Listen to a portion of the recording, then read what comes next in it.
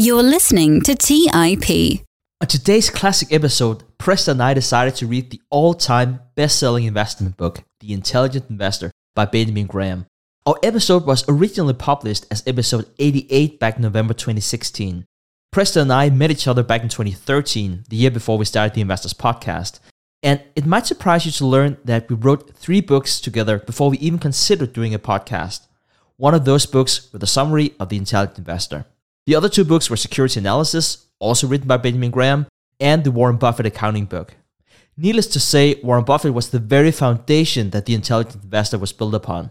So when we learned that Buffett said that The Intelligent Investor is the best investment book ever written, we had to study every single detail of the book. So without further delay, here's Preston's and my book review of the investment classic, The Intelligent Investor. Broadcasting from Bel Air, Maryland, this is The Investors Podcast.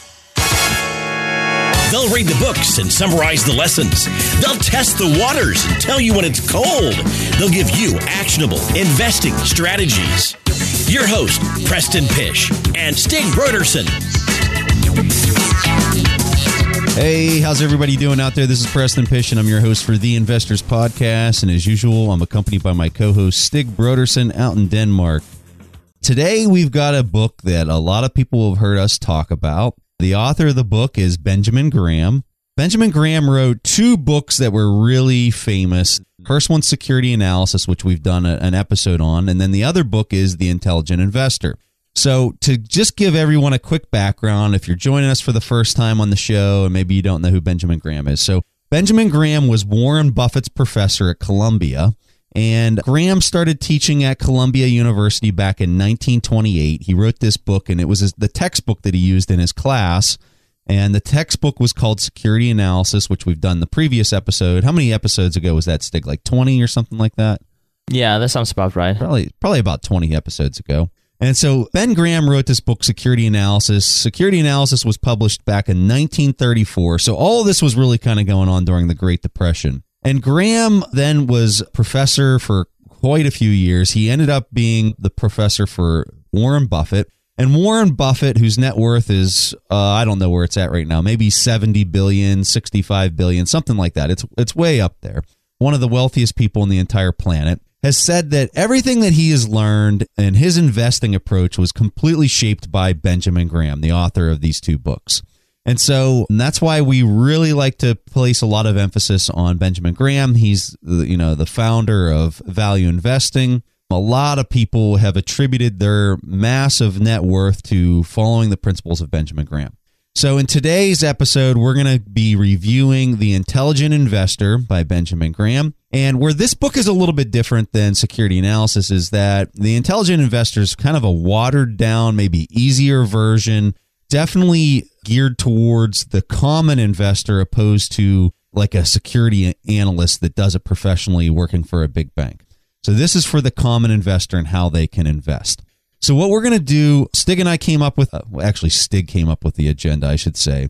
And he emailed it to me. But Stig came up with the agenda, and the way he broke it out is he said, Preston, let's do chapters 1 through 7 in the first segment. Let's do chapter 8, because that's a really important one. Then we're going to do 9 through 19, and then chapter 20 all by itself.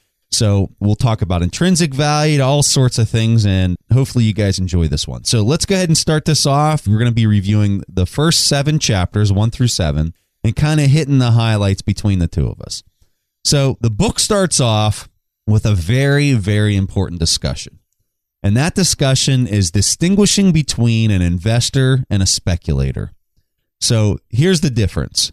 Graham says that when you're an investor, you're not seeking a massive return in a short duration or a short period of time. You're looking for a reasonable return. And so Graham doesn't necessarily say a reasonable return is 10% or less or anything like that. He leaves that really up to the reader to determine. But I think Graham would probably say if you're looking for a 50% return in a 1-year span or a 1-year time frame, that's probably getting into the realm where you're looking for excessive gains, and that really starts to become speculative in nature.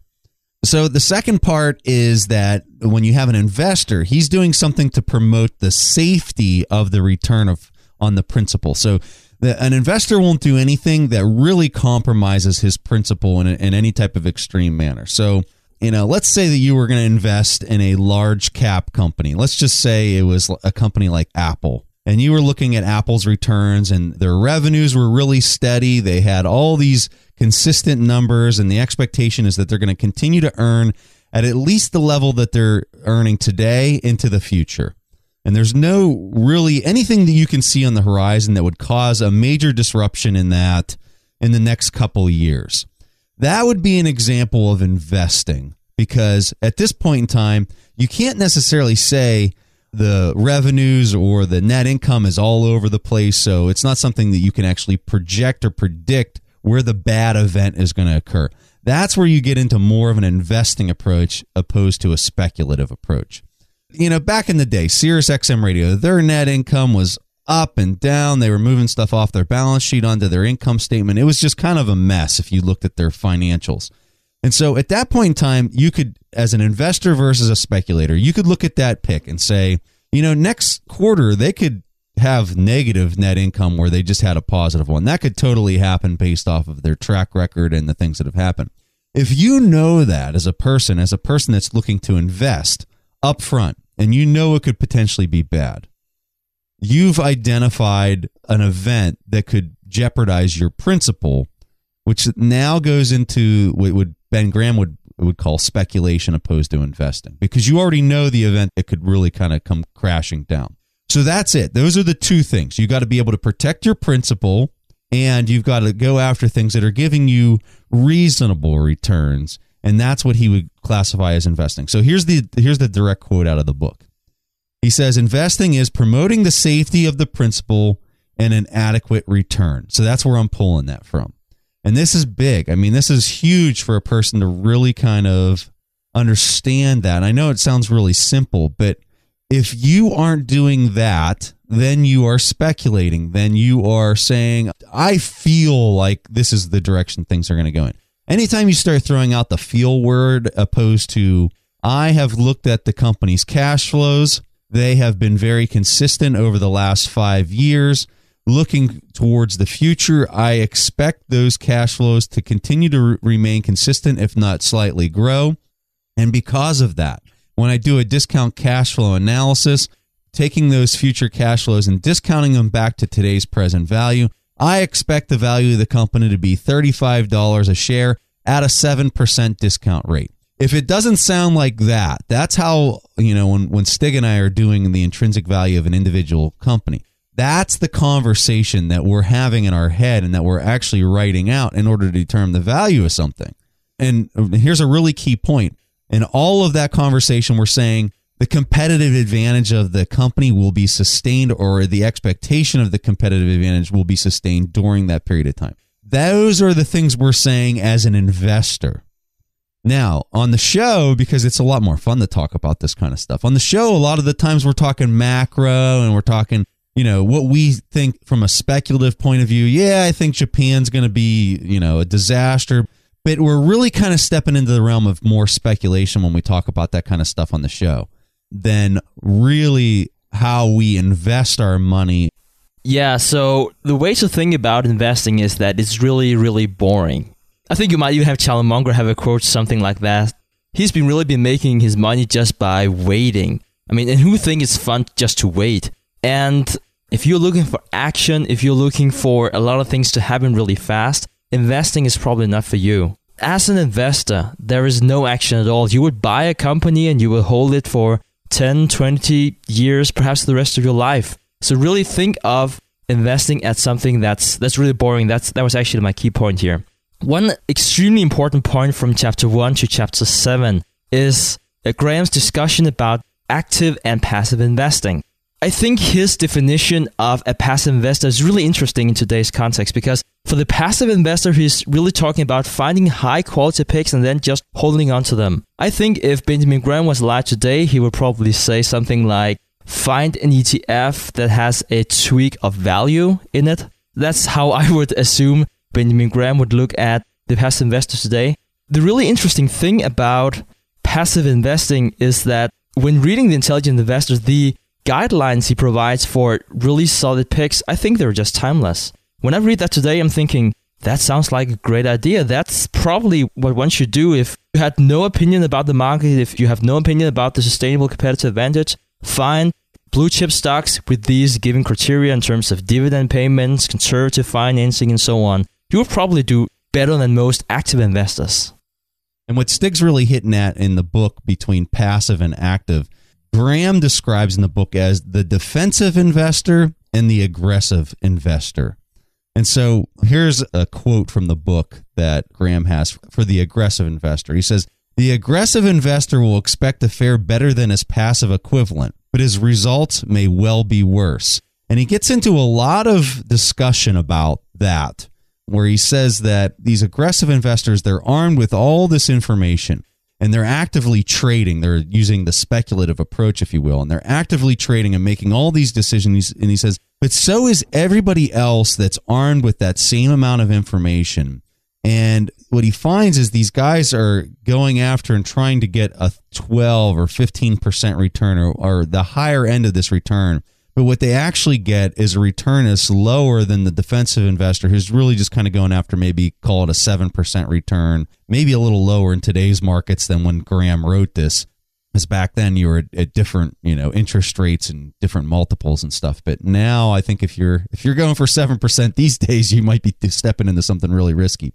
I call this the active investor. Actually, if you read the book, he would sometimes call it the enterprising investor or the aggressive investor. Like, I remember the first time I read this book, I was like, how many types of investing are there?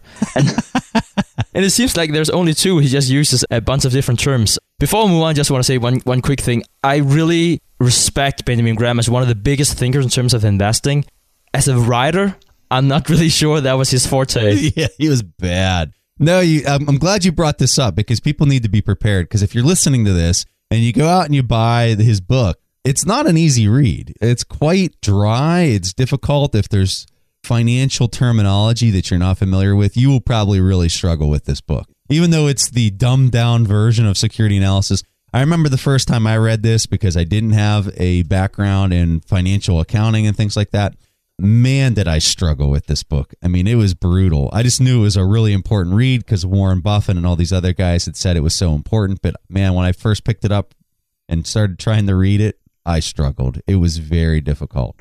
Yeah, and it's funny because in financial accounting, as many audience know, we have a lot of different terms for the same things. And obviously, Graham, even though he's a professor and he's used to teaching people, he would just use almost like the more different terms for exactly the same thing, the better. So it's definitely not your average textbook. But just one quick thing I would like to say about the active investor is that he would be saying you should buy unpopular stocks. And the way that Benjamin Graham looks at this is that he's showing people a table of PE ratios. And he's actually saying, and this is, I think the original book is written in 1949. And already back then, he was conducting studies in terms of how will companies perform if there is in this decile in terms of PE. And I think he was just so much ahead of his time because he didn't have a computer or anything like that at his disposal. He just thought this would make sense. And then he conducted a lot of research and found, okay, I should probably buy unpopular stocks measured on a PE ratio basis. I think that was really interesting. And the last thing I want to say about the active investor, and this is something we will return to later in the podcast, is that he is always comparing price and quality. He's saying, as an active investor, well, you might buy high quality companies, but you might also buy low quality. It depends on the price. So I just think that's really the discussion Preston was referring to previously when he was talking about the discount rate and the earnings. Like, all that is good as fine, but we have to speak about what is the valuation. And that's why we have these conversations between the two of us. And we're going to talk a little bit more about intrinsic value later in the episode. And, we have a tool for calculating that stuff we'll hand you guys off to. So if you're wanting that, just stay tuned. We're going to get to it here later on. Let's take a quick break and hear from today's sponsors. Don't just ride the index, seek to outperform it with Fidelity Active ETFs. Learn more at fidelity.com/active ETFs. Before investing in any exchange-traded fund, you should consider its investment objectives, risks, charges, and expenses. Contact Fidelity for a prospectus, an offering circular, or if available, a summary prospectus containing this information. Read it carefully. While active ETFs offer the potential to outperform an index, these products may more significantly trail an index as compared with passive ETFs. Fidelity Brokerage Services, LLC, member NYSE, SIPC. Our friends at Corient provide wealth management services centered around you. Corient's goal is to exceed your expectations and simplify your life. Corient has been helping high achievers just like you enjoy their lives more fully, preserve their wealth, and provide for the people, causes, and communities they care about. They're one of the largest integrated fee-only U.S. registered investment advisors, and Corient has deeply experienced teams in 23 strategic locations. They have extensive knowledge spanning the full spectrum of planning, investing, lending, and money management disciplines. The teams at Corient put the collective power of their expertise into building you the custom wealth, investment, and family office solutions that can help you reach your holistic financial goals, no matter how complex they may be. Real wealth requires real solutions. For more information, speak with an advisor today at Corient.com. That's spelled Corient.com. That's Corient.com. When Rainn Wilson had a great idea, he turned to AT&T Business. They assured him no matter how out there his idea may be, they had his back. So he came up with this, a talking pillow designed to put you to sleep, backed by a reliable network and the only network with built-in security controls. And thus, Sleep with Rainn was a hit. Take your business to the next level at business.att.com. That's business.att.com. All right, back to the show. So the next thing we'll talk about in this group of chapters that we're discussing right now, which is 1 through 7, is inflation and corporate earnings. So Graham's opinion was that stocks or companies were somewhat inflation-proof. Not 100% inflation-proof, so don't think that if you buy a stock that it's going to be protected completely by inflation. But he said that a portion of it is protected. Now, he doesn't really kind of get into how you would solve or figure out like a mathematical number of how much of it is or is not. But he's saying if you're comparing it to a bond is 100% impacted by inflation. So, and Jim Rickards talked about that a little bit in our interview where he was saying, you know, if the inflation rate is 5% and your interest on your bond is 3%, well, the person who owns the bond is getting tore up. They're just getting crushed because the inflation rate is exceeding the money that they're actually getting back.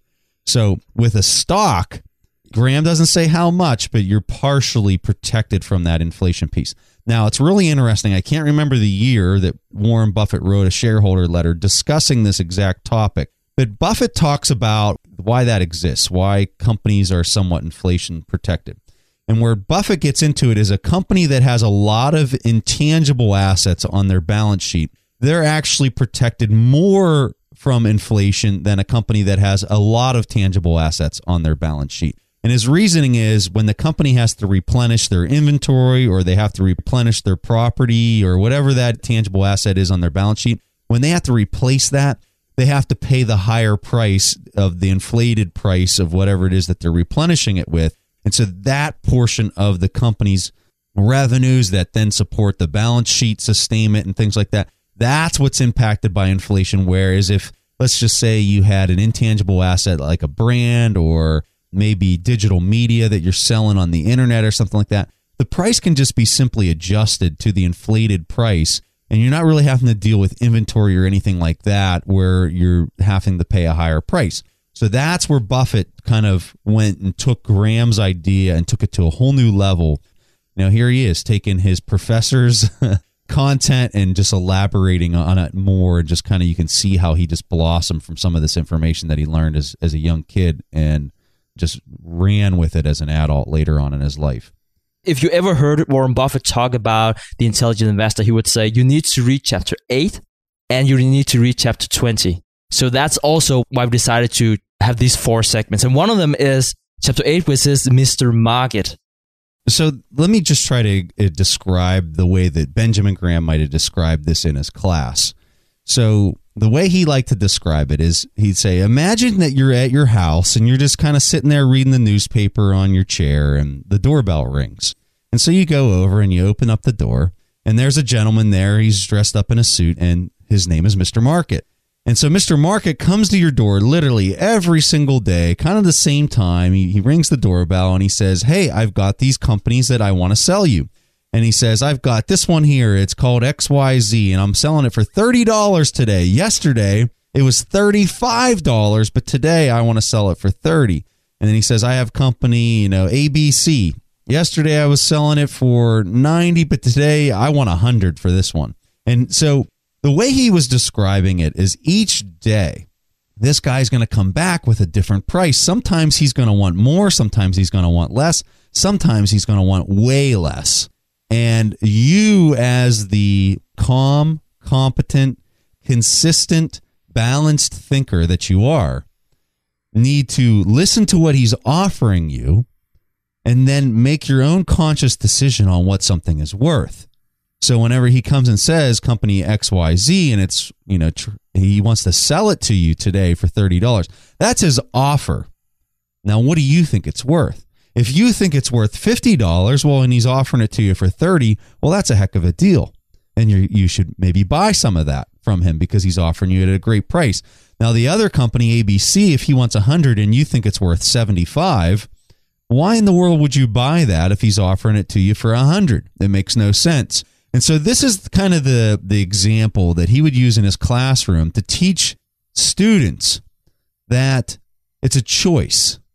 The price that you're being offered on the market is a choice for you to determine whether you think that that's a good price or a bad price using your own analysis of what you think something is worth or the value or the intrinsic value, which Stig is talking about. The price is just that. It's an offer. It's somebody saying, hey, I'm going to sell you my car for $35,000, even though you could go to a lot right next to it and buy it for $25,000. It's an offer. You don't get upset. You don't get angry. You just kind of look at it for what it is and be like, yeah, that's a bad offer. No, thanks. And that's why that chapter is so important, so incredibly important. In fact, Stig said in the intro of the book that Warren Buffett provides, the preface, that is one of the, Warren Buffett made 4 points. I'm just going to read these out loud to you real fast. Warren Buffett says, investing doesn't require a high IQ. Warren Buffett says, successful investing is the result of implementing a sound strategy and being able to control your emotions. This book, The Intelligent Investor, provides the strategy, and you need to provide the emotional control. The next one is, pay attention to Chapter 8 and Chapter 20, which we're just talking about Chapter 8. And then the last one, which is a really interesting point, he says, outstanding results depend on 3 factors: intellect, effort, research, and the number of market swings you get the opportunity to experience. And notice how he says the opportunity to experience a market swing. So when you have a major downturn or whatever, Warren Buffett looks at that as an opportunity because he knows that price and value are completely out of whack, and that's his ability to really kind of take advantage of the opportunity. So that's Chapter 8. It's all about Mr. Market. It's understanding that you're being offered opportunities at every single day. There's an opportunity because every single stock is priced at a different level and all these different emotions. Yeah, now I just want to ask you a quick question here, Preston, because this is a very popular question. So, given what you have told us about Mr. Market, and I've heard you can't time the market.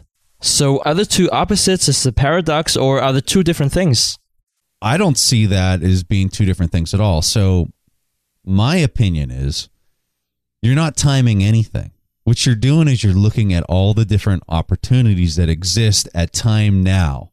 So as I look at a bond, 10-year treasury, there's all sorts of different bonds. You got federal bonds, you got corporate bonds, you got munis, you got all these things that all have a different level of risk. But if I was going to do it, what Buffett would describe as a zero risk investment, that's the 10-year treasury. That's giving me, a 1.7% return or somewhere around in that ballpark. When I look at the U.S. equity market, it's at 17,900 on the 26th of April when we're recording this. That for me is very high, but when you figure out what return that'll give you based off the new earnings, you're at about a 4% return where it's been for the last year. Ever since we've been recording this podcast, it's been about a 4% return. It hasn't really moved very much. So when I'm comparing those two, this is the key point. The yields are drastically different. One's giving you double the return of the other, but you have a lot more risk associated with one versus the other. So now you have to ask yourself, and this is where it becomes different for each person, and every person's going to see this differently, is the extra risk associated with owning a stock worth the extra 2% return that I'm receiving compared to a fixed income, zero risk investment? We were talking about inflation is impacting bonds completely. So if inflation, where's inflation at right now, Stig? 1.7? It's about the same yield as the 10-year Treasury. Yeah. So that now takes my return on the fixed income bond down to zero. And then I have to say that some of that is actually impacting the stock as well. Now, it wouldn't be the whole 1.7%. It might be half of that or something. So now you're really looking at a 0% return to a 3% return. This is my thought process as I'm going through that. So then I say, is 3%, and I'm looking at it in kind of real terms here, is 3% worth my risk of owning in the stock market right now, fully knowing that everything's pretty much being manipulated by central banks at this point? And I would say maybe not. I mean, that's really kind of a hard question, and I think that it's not something that I can really say with a lot of confidence that I feel one way or the other. I just think that there's a lot of risk in equity markets just because of how much they've been manipulated. When I look at how equity markets have been, and I'm talking about the stock market, when the stock market has been completely manipulated through quantitative easing, those are the things that I think about from a macro standpoint to a micro standpoint to timing the market, which Stig's really kind of getting to with this question. I look at it from, what are my other options? You better believe I'm constantly looking across that array of choices, whether it's fixed income, equities, commodities, currencies. What's going to give me the best return at any given point in time? And then I'm making that choice. I'm not timing anything. I'm just looking at what's going to give me the biggest yield. Yeah, and I'm really happy you said that, Preston, because when people listen to on the podcast, hopefully they won't be thinking, okay, so what Preston and Stig is talking about is that if the Japanese central bank does this, then this will have an influence on my portfolio. That's not what we're saying. And that we definitely don't want to time the market like that. What I'm saying and what Preston is saying is that, okay, so when you are buying a car, what's the value of that car and what's the price of that car? And that's what we're doing with stocks. We don't think about what will the stock market do tomorrow. And I think a lot of people are overthinking the question of, can you time the market?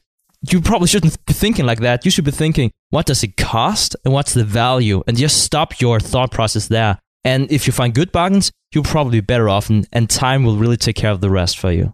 And it really gets back to the fundamental thing that Graham's talking about in this book is, are you speculating or are you investing? Because if you're investing, you're protecting your principal. You're putting your money into things that you have no idea how it could go wrong. That's investing, is when you're saying, hey, this looks like a very good, sound investment that has good, consistent returns over time.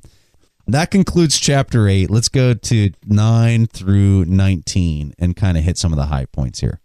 So if we should label Chapter 9 to Chapter 19, it's really about how to find the right stocks. And Benjamin Graham, he's much more specific in these chapters compared to the first 7 chapters of which criteria should you set up. But the first thing Preston and I would like to talk about is him explaining what is a discount rate and what is normalized earnings and why is that important in determining the intrinsic value of a stock. So the thing that I was kind of surprised with in getting kind of to what Stig's referring to here with the discount rates, and when you're reading Security Analysis, which was his big first textbook, a lot of it was all about fixed income bonds. I'd say the first 25 chapters are almost all about bonds and fixed income investments. With this book, with The Intelligent Investor, it's really kind of focused towards common stock. And really kind of, there's some discussions about bonds, but really he's talking a lot about stock investing. And so he does not come out and say, this is how you calculate the intrinsic value of a stock. He doesn't do that. But what he does do is he talks about a discount rate, and he talks about really kind of just looking at multiples of earnings to price. And so let's talk about intrinsic value and discount cash flow and all that kind of stuff. So when you talk about free cash flow of a business, that is the cash that's left after everything's paid for, and it's the cash remaining in the bank account. This number is so important because at the end of the day, the money that the company brings in at their top line, their revenue, or that's what it's referred to, the sales, revenue, there's different terminology, and that's where accounting kind of gets a little bit confusing because you hear people throw around these terms and sometimes they mean the same thing. But your top line, that if you had let's just say your business was selling Pepsis and you charge $1 for a drink, just to make the numbers easy. That $1 that you would receive is called the revenue or the sales. That's your top line. Whenever we say top line, that's what we're referring to. That's the $1. Then after you'd pay your employees, you'd pay for the metal in the can, you'd pay for the sugar, you'd pay for all the ingredients that make the drink, all that stuff. You pay your taxes. After all that stuff is stripped away from that $1 in that sale, that top line number, you get to your bottom line, which is your net income. And that number might be 10 cents, and that would make your 10% margin. That's what we're talking about, is that top line to bottom line number of what the company's able to retain from their sale. So when you talk about free cash flow, you're really kind of getting into that bottom number, that net income, but you also have depreciation. You got all these other things that you're accounting for, but you're eventually coming to what is the company able to retain in cash after everything is said and done. And that's the number that's important for determining the value of the business over time. So when we look at the company's free cash flow, let's say that we're just going to talk whole numbers of a business. Let's say that a company is able to have $1 million in free cash flow this year, and then they had $900,000 of free cash flow last year. And the year before that, they had $800,000 of cash flow. So you can kind of see the trend here is that the company's basically adding $100,000 of cash flow every year. That's a good thing. That's trending in a good direction. That's what you're wanting to see when you're looking for a business, is determining that free cash flow. So when you see that, and there's no guarantee, there's absolutely, positively no guarantee that that company will have that kind of cash flow moving into the future.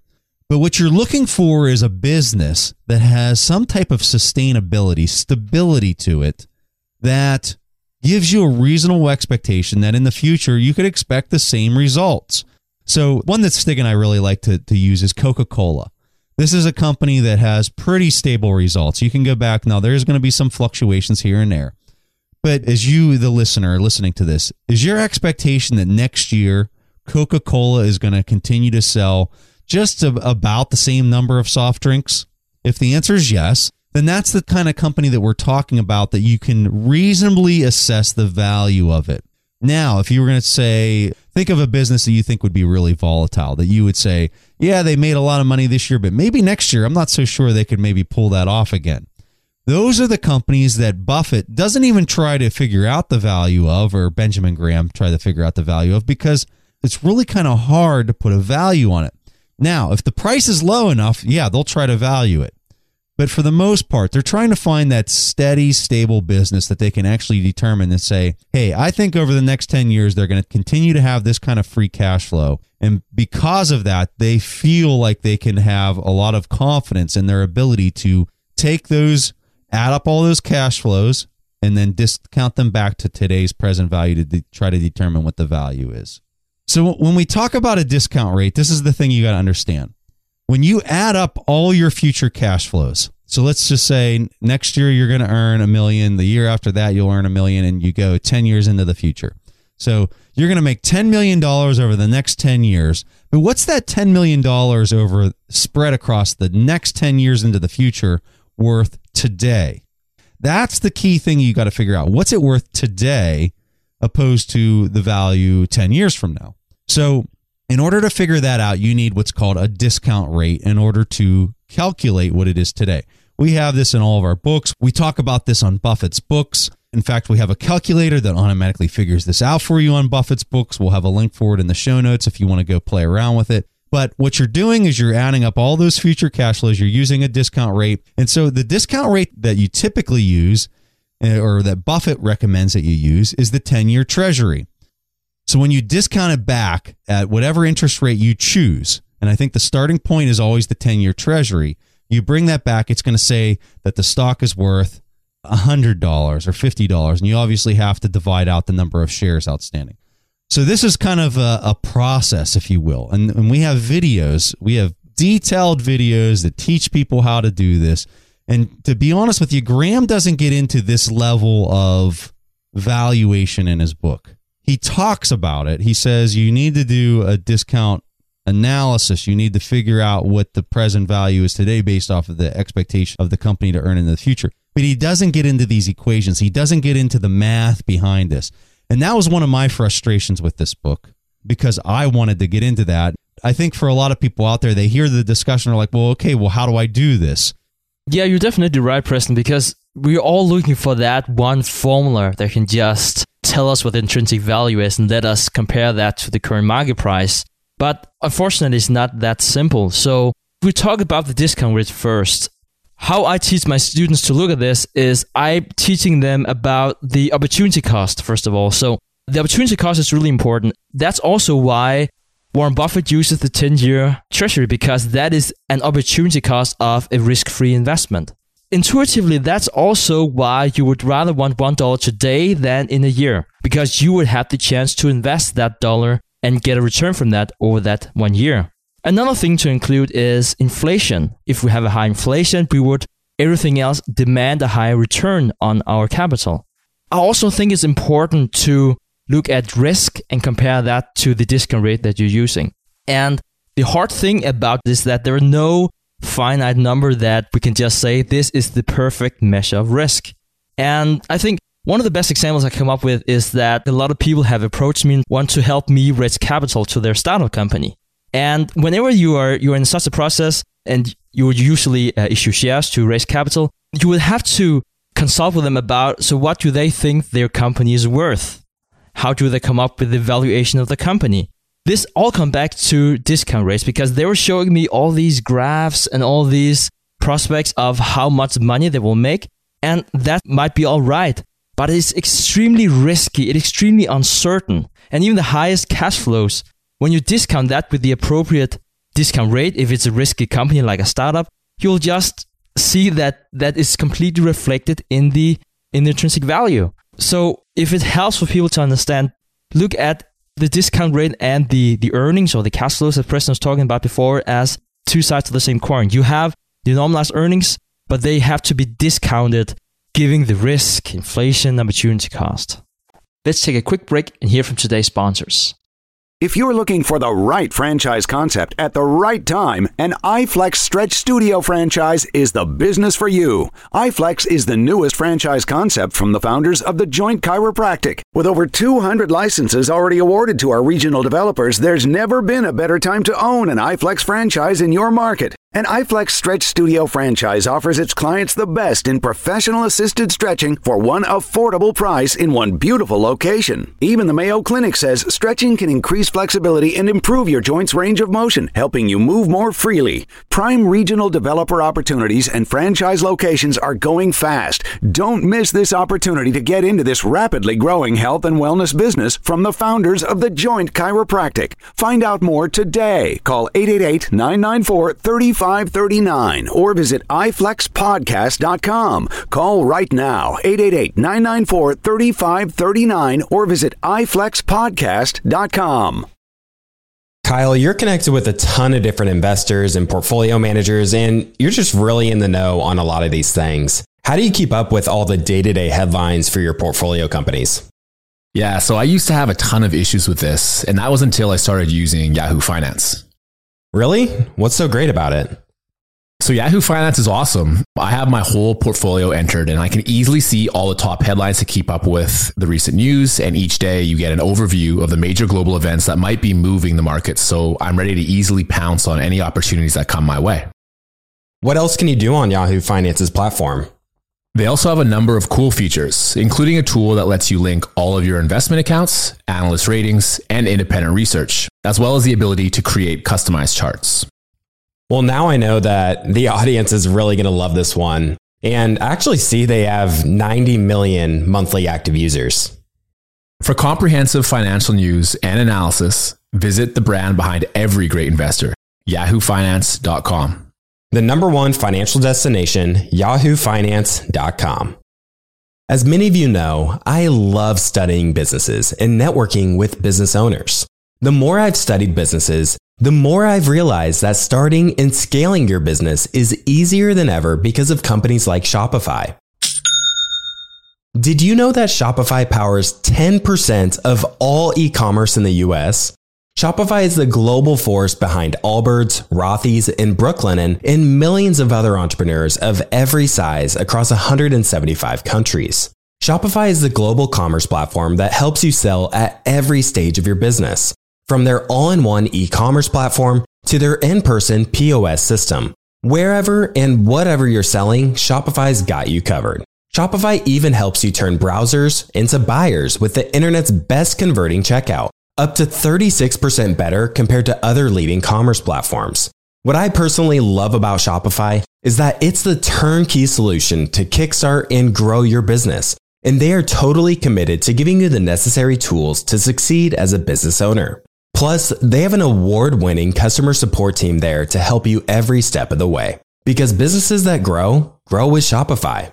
Sign up for a $1 per month trial period at shopify.com/WSB. That's all lowercase. Go to shopify.com/WSB now to grow your business no matter what stage you're in. That's shopify.com/WSB. All right, back to the show. So let me talk about where I kind of have a different opinion than Buffett. And not necessarily Graham, because Graham doesn't necessarily say that it needs to be a 10-year treasury used as the discount rate. That's much more Buffett that's saying that. I disagree with Buffett on that. I think that the discount rate should actually be the current yield of the S&P 500. That's what I think should be used when you're comparing an individual stock pick. And the reason that I have that is because, or the reason that I have that opinion is because of this. If I go and I take an individual company, and I use, in today's example, the 10-year treasury is 1.7%. That's going to give me a much higher intrinsic value of a stock using a 1.7% discount rate than using what we think the current S&P 500's yield is, which is 4%. So if I use 4% compared to an individual company, I'm actually going to get a lower intrinsic value on that business because I used a higher discount rate. Now, the reason why I'm saying use the S&P 500 is because if you took an individual stock and you compared it to the S&P 500 and you made both of them have the same yield, in this example, a 4% discount rate, I'm going to tell you every single day of the week that the S&P 500 is lower risk than an individual company. So why in the world would I use a discount rate of the 10-year treasury when I could be using something that's giving me a more matched, if you will, risk and more conservative price estimate by using the current yield of the S&P 500. I think that that's a much more appropriate discount rate that's giving you a much more conservative estimate. That's an apples to apples kind of estimate. A, because you're using equities, and B, because you're actually getting a much safer or much more appropriate risk appetite comparing a basket of 500 stocks to an individual stock pick. That's my opinion. I'm curious to hear what Stick thinks about that idea. Well, I think it's a good point that you have, Preston. And I also thought about, so if we do use the 10-year treasury, does that mean that there is no risk in anything because it's so low? I can see that the interest rate would work in some territories, but it doesn't work today. And perhaps at the time Warren Buffett was saying it, it might be taken out of context and the interest rate might be a lot higher. So I just think if we return to what you said before, Preston, when you said 4% for the S&P 500 and 2% for the treasury, it doesn't mean it's just twice as good. The best way for me to explain this is that you will hear about if you eat this, you will have a 30% higher chance of this disease. That might be right, but a 30% increase of nothing, it's still nothing. Yeah. I think that would be my take in terms of explaining what is the opportunity cost here, because I'm looking at this as opportunity cost. And if you're just picking an individual stock, obviously there could be a management issue or there could be like something catastrophic happen with this company. But if you own S&P 500, you own like all the companies, and you don't have to spend time on it. So I definitely see where you're coming from in this, Preston. Where this idea kind of originated with was I would get frustrated because people would go and use the intrinsic value on our Buffett's book site, and I would get these emails and all these messages from people, and they would do the analysis, they would calculate the value, and they'd be using the 10-year treasury, and it was like yielding, 1.7%, and they're figuring out the intrinsic value of these companies using a 1.7% discount rate because that's the way Buffett says, and they'd be getting these really high market prices for different companies because this is the easiest way to understand it. The lower that discount rate goes, the higher your intrinsic value number is going to be on the company. So as these interest rates continue to be manipulated by these central banks and it gets pushed closer and closer to zero, the intrinsic value of all these stocks just get pushed to the moon. They just go through the roof. And so I'm looking at that, and a person would be saying, yeah, so company XYZ is worth $1,000 a share, discounted at a 1.7% discount rate. And I'm thinking, oh man, yes, it is, but you're not accounting for the fact that with a treasury, you're going to get your money no matter what. The federal government's going to pay that back. You're going to get the coupon. With the company, there's tons of risk that the company might not be able to hit those earnings. And then you're only discounting it at 1.7%, which is giving you this crazy price. So that's whenever I was like, there has to be a better discount rate than the 10-year treasury that's representative of an equity to equity. I'm going to totally geek out on you, but when you're talking about a bond, you're talking about a finite financial instrument. It's something that will mature on a fixed date. When you're talking about an equity, it's something that goes into perpetuity. So you're already comparing apples to oranges as far as I'm concerned, because you're comparing a finite instrument to an infinite instrument when you're talking equities and fixed income.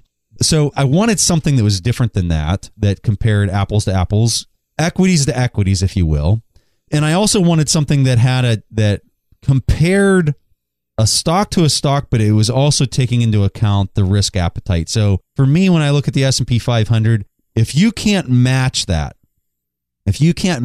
price, in fact, if you can't beat that price, why in the world are you taking an individual stock pick over the S&P 500 if you can't beat it?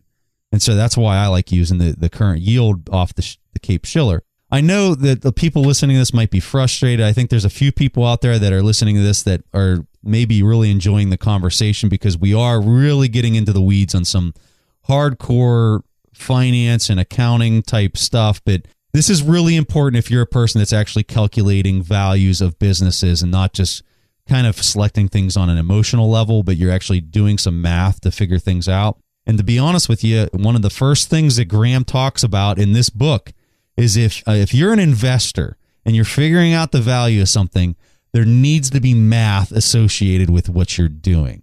And so that's why we're really kind of going down this path and talking about the math behind, determining the value of a company. Yeah, and just in continuation of that, Preston, I'm sure you experience the same, but I get so many emails that talks about the intrinsic value. And I also have a lot of emails from people saying, could you discuss that more on the show? So good news and bad news. We just did that, and you just saw how complicated it is. And I also want to say it has something to do with the podcast medium, because we thought about this many times before. Should we talk more about intrinsic value? And you can just hear that when we're talking about this, we're talking about graphs, we're talking about math. A podcast is just a really hard medium to explain that.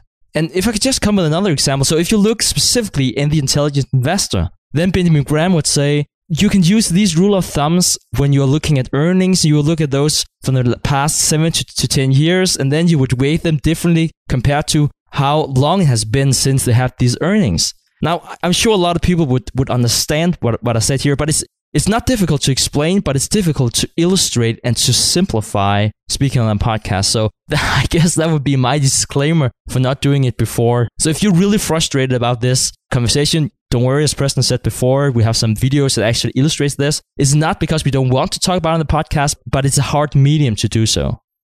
Yeah, definitely go to the show. If this stuff piques your interest and you want to learn more about it, go to our show notes. We have links to the intrinsic value calculator, which has the videos on the same webpage that teaches you where to find the data to plug into the calculator, how to think about some of this stuff. We got all that on the website, so just go to the show notes. So we're going to skip over a bunch of the stuff between those chapters and go right to chapter 20, which is a really important discussion. One of the chapters that Warren Buffett said that we need to focus on in The Intelligent Investor. And that's the discussion about margin of safety and how important this is to investing. So the best example that I think Buffett provided that people can easily conceptualize and think about is the idea of a truck crossing over a bridge. So Buffett says if you're going to build a bridge that can support 10,000 pounds and drive across the bridge, how strong would you build the bridge? Would you build it so that it was 10,001 pounds that it would support, or would you build the bridge so that it could support 15,000 pounds? And it's such an easy discussion for people to have, but it doesn't necessarily have an answer. It's really kind of up. I mean, if I was the person building the bridge, I'd say, okay, what confidence level do we have that the truck's going to weigh 10,000 pounds? What kind of weather are we going to have? And what kind of environmental situations do we have in this area where the bridge is going to be built? There's all these different considerations, but at the end of the day, you're going to kind of make a swag, if you will, as to what margin of safety you're comfortable building the bridge at. So, off the top of my head, I'd say, yeah, we'll build it for 15,000 pounds. If the heaviest vehicle going over it should be 10,000. That way you have your margin of safety. So when it comes to investing, it's the exact same thing. If you're wanting to buy a company and you can get a 2% return on a 10-year treasury, and a company is priced at a 2% yield, it's a no-brainer. You buy the 10-year treasury because the yields are the same. And this is assuming that inflation is nothing, just for ease. So that's an easy decision because the bond is a lot lower risk than the equity or the stock. And that's where he's getting into this margin of safety. So how much above that 10-year treasury price or above the yield you'd expect to get out of the S&P 500, how much above that do you need in order to make a selection on an individual stock pick? So if you're out there and you're calculating the intrinsic value of General Electric, and I don't know what the intrinsic value of General Electric is, but let's just say that you determine it is 5% or 6%. Is that margin, that 1 or 2%, is that extra 1 or 2% above the S&P 500 giving you a 4% return worth your risk? I can't answer that. I don't know. That's completely up to you to determine what that margin of safety needs to be in order for you to make that selection.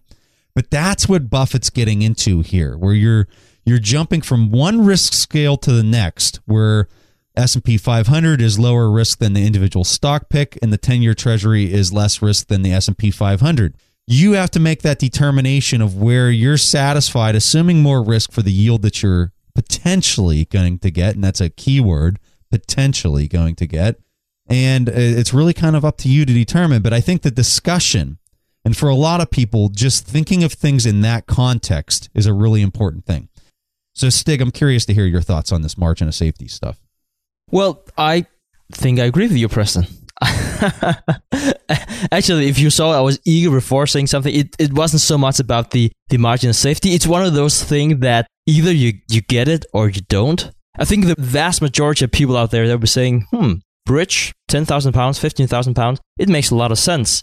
And then you have other people, and they might not listen to this podcast, saying, oh, so I saw that the stock was down 4% yesterday, so it's probably going to bounce today. I mean, it's just different ways of looking at stocks. And if you accept the whole notion about that price and value is two completely different things, I think the margin of safety concept is extremely powerful, but also think it's so simple that if you have the right mindset, you could probably have figured the whole thing out faster than we could explain it, because it's just so obvious. But if I should talk about the intelligent investors in general and what I was missing, because I would really like a discussion about competitive advantage. And for anyone who knows about Benjamin Graham, they would be saying, Stig, that doesn't make any sense that you say that, because Benjamin Graham, he is very quantitative. He's not saying this company would do well because they have valuable intangible assets, or he would not be saying this company would do well because they have a strong brand. That's not his type of investing.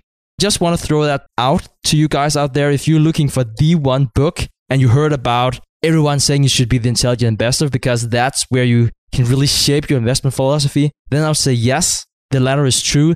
This book is vital for you to shape your investment philosophy just as it did with Warren Buffett. But still, if you want to do active investing, and if you want to do active investing like Warren Buffett is doing, then you also need to have the qualitative part included.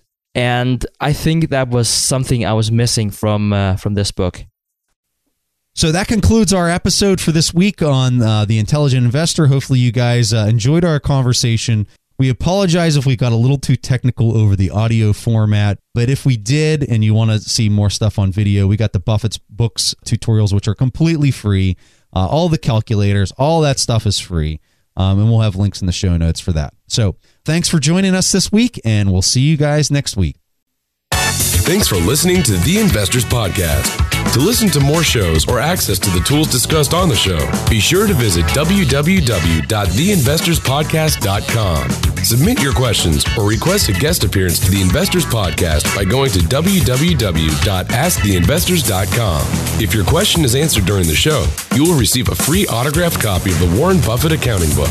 This podcast is for entertainment purposes only. This material is copyrighted by the TIP Network and must have written approval before commercial application.